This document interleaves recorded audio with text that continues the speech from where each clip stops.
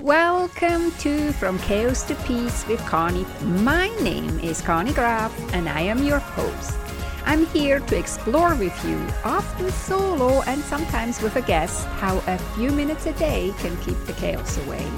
And with chaos, I'm talking about the physical, digital, social, financial, mental, emotional, and spiritual clutter that can accumulate in our life and business.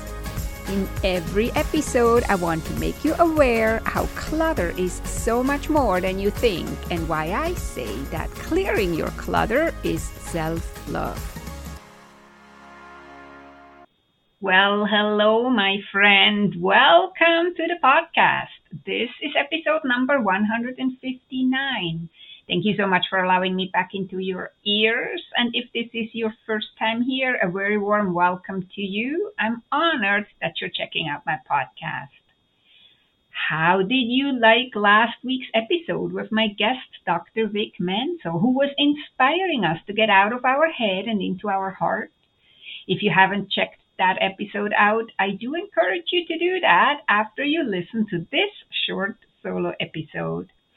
I so loved how he said we have been conditioned for a long time to listen to our mind, but how it is a trickster, our mind, and keeps us from listening to our heart. He also says that listening to the heart has a lot to do with trusting and how we often don't have the words when we know in our heart something is the right thing to do, but our mind is freaking out. And this actually ties very beautifully into today's topic. I want to talk about sadness, how letting go of things, decluttering your home and life can make you feel sad, even if you yourself choose to do it, even if you do it because you listen to your heart. It can make you sad, and that is the sad truth. A lot of times people cling to their stuff because letting go would make them feel sad. But what if that's not a bad thing? Living fully means to move on despite feeling sad, learning how to feel sad and be grateful to be sad. Yeah, I know that's a little out there, right? But not allowing yourself to be sad or judging yourself for being sad is emotional clutter. And at the same time, being sad doesn't need to hold us back from letting go and following our heart. We can't avoid being sad in life, at least that's what I'm thinking. And sometimes sad things are imposed on us. Other times we consciously choose to do something that makes us sad. Examples of that would be moving to a different house, a different town, a different province or state, or even a different country. More about that later. Quitting a job you love, knowing that it's time to go, that for your career it's better to move on. But you really are sad to leave behind the coworkers or the people you worked with or your clients that you worked with there or your suppliers you worked with there. Or another example would be ending a friendship or relationship because it's time, because it's not working anymore, because you moved into different directions. This all can happen to us, being imposed on us by other people or circumstances, but we can also choose ourselves to make these changes. And that doesn't mean we are not allowed to be sad. A misconception people sometimes have is that if we choose to do something, if they choose, for example, to move, if they choose to change a job, if they choose to end a friendship or even a relationship, that they are not allowed to feel sad, but that's not true. You can choose to do something despite the fact that it makes you sad. And the surprising thing is that we can have both feelings at the same time. At least that's what I noticed. Most people think they are either happy or sad. They either feel joy or grief. It's either a yes or a no. But life isn't that black and white, and so aren't the feelings and emotions inside of us. I really love living in Canada, despite the fact that I'm often homesick for Switzerland, that I feel sad, that I feel nostalgic. I wouldn't have thought back when I still lived in Switzerland almost 20 years ago, I never thought that I was very patriotic or very connected to my home country. But that's exactly it. How could I know since I was always there? Switzerland was always around me. I took it for granted.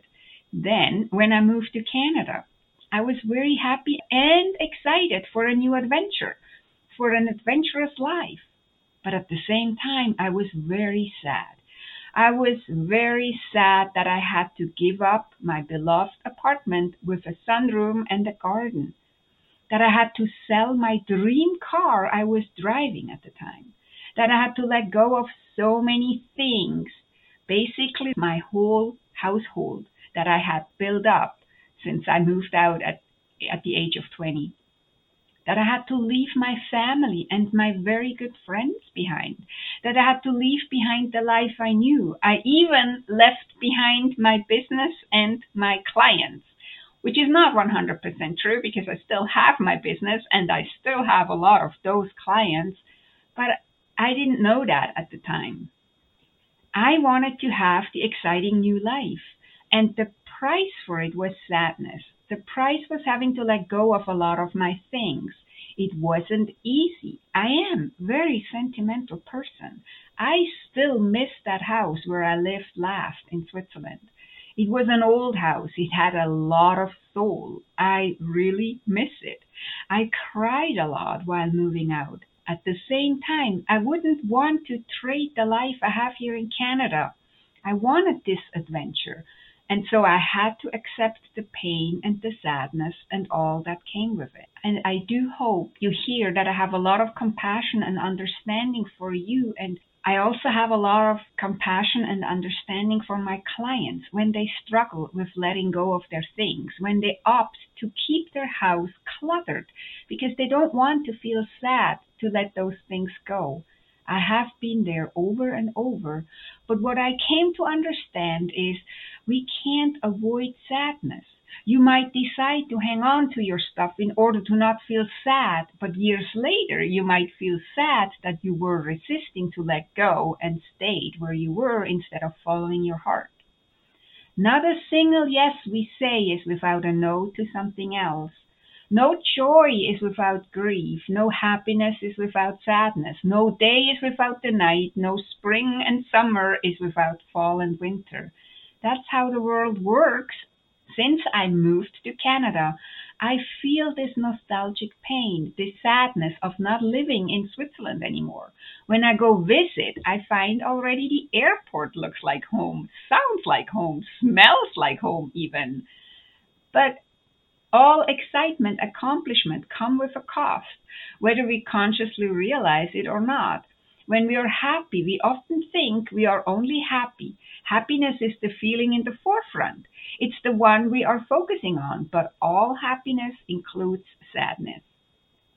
If 20 years ago I would not have followed my heart and my sense of adventure, I might now be sad that I didn't do it.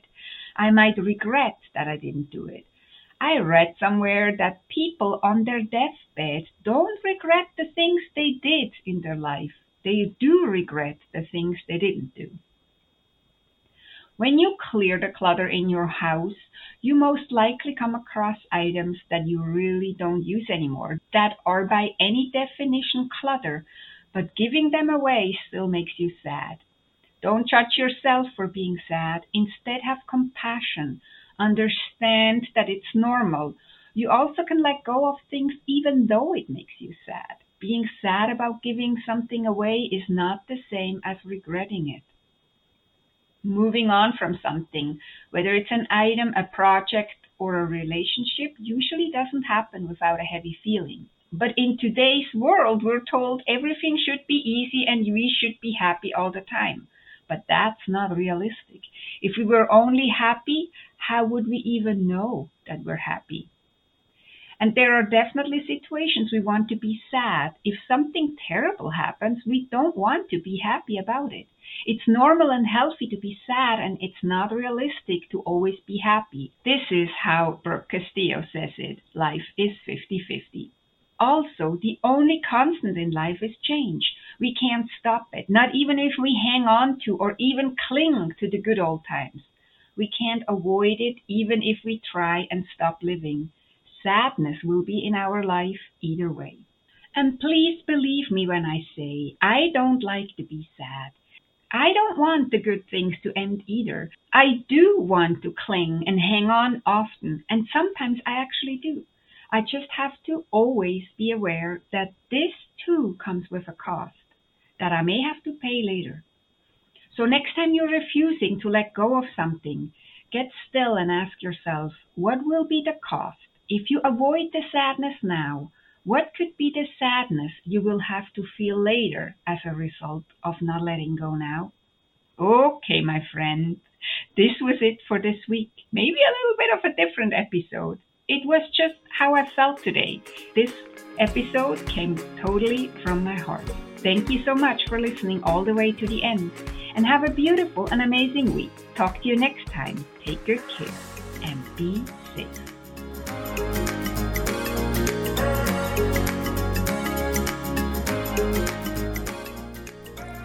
If you enjoyed this podcast episode and you want to go on a journey from chaos to peace in your home, office, and finances with me as your guide, opportunities to work with me one-on-one are available.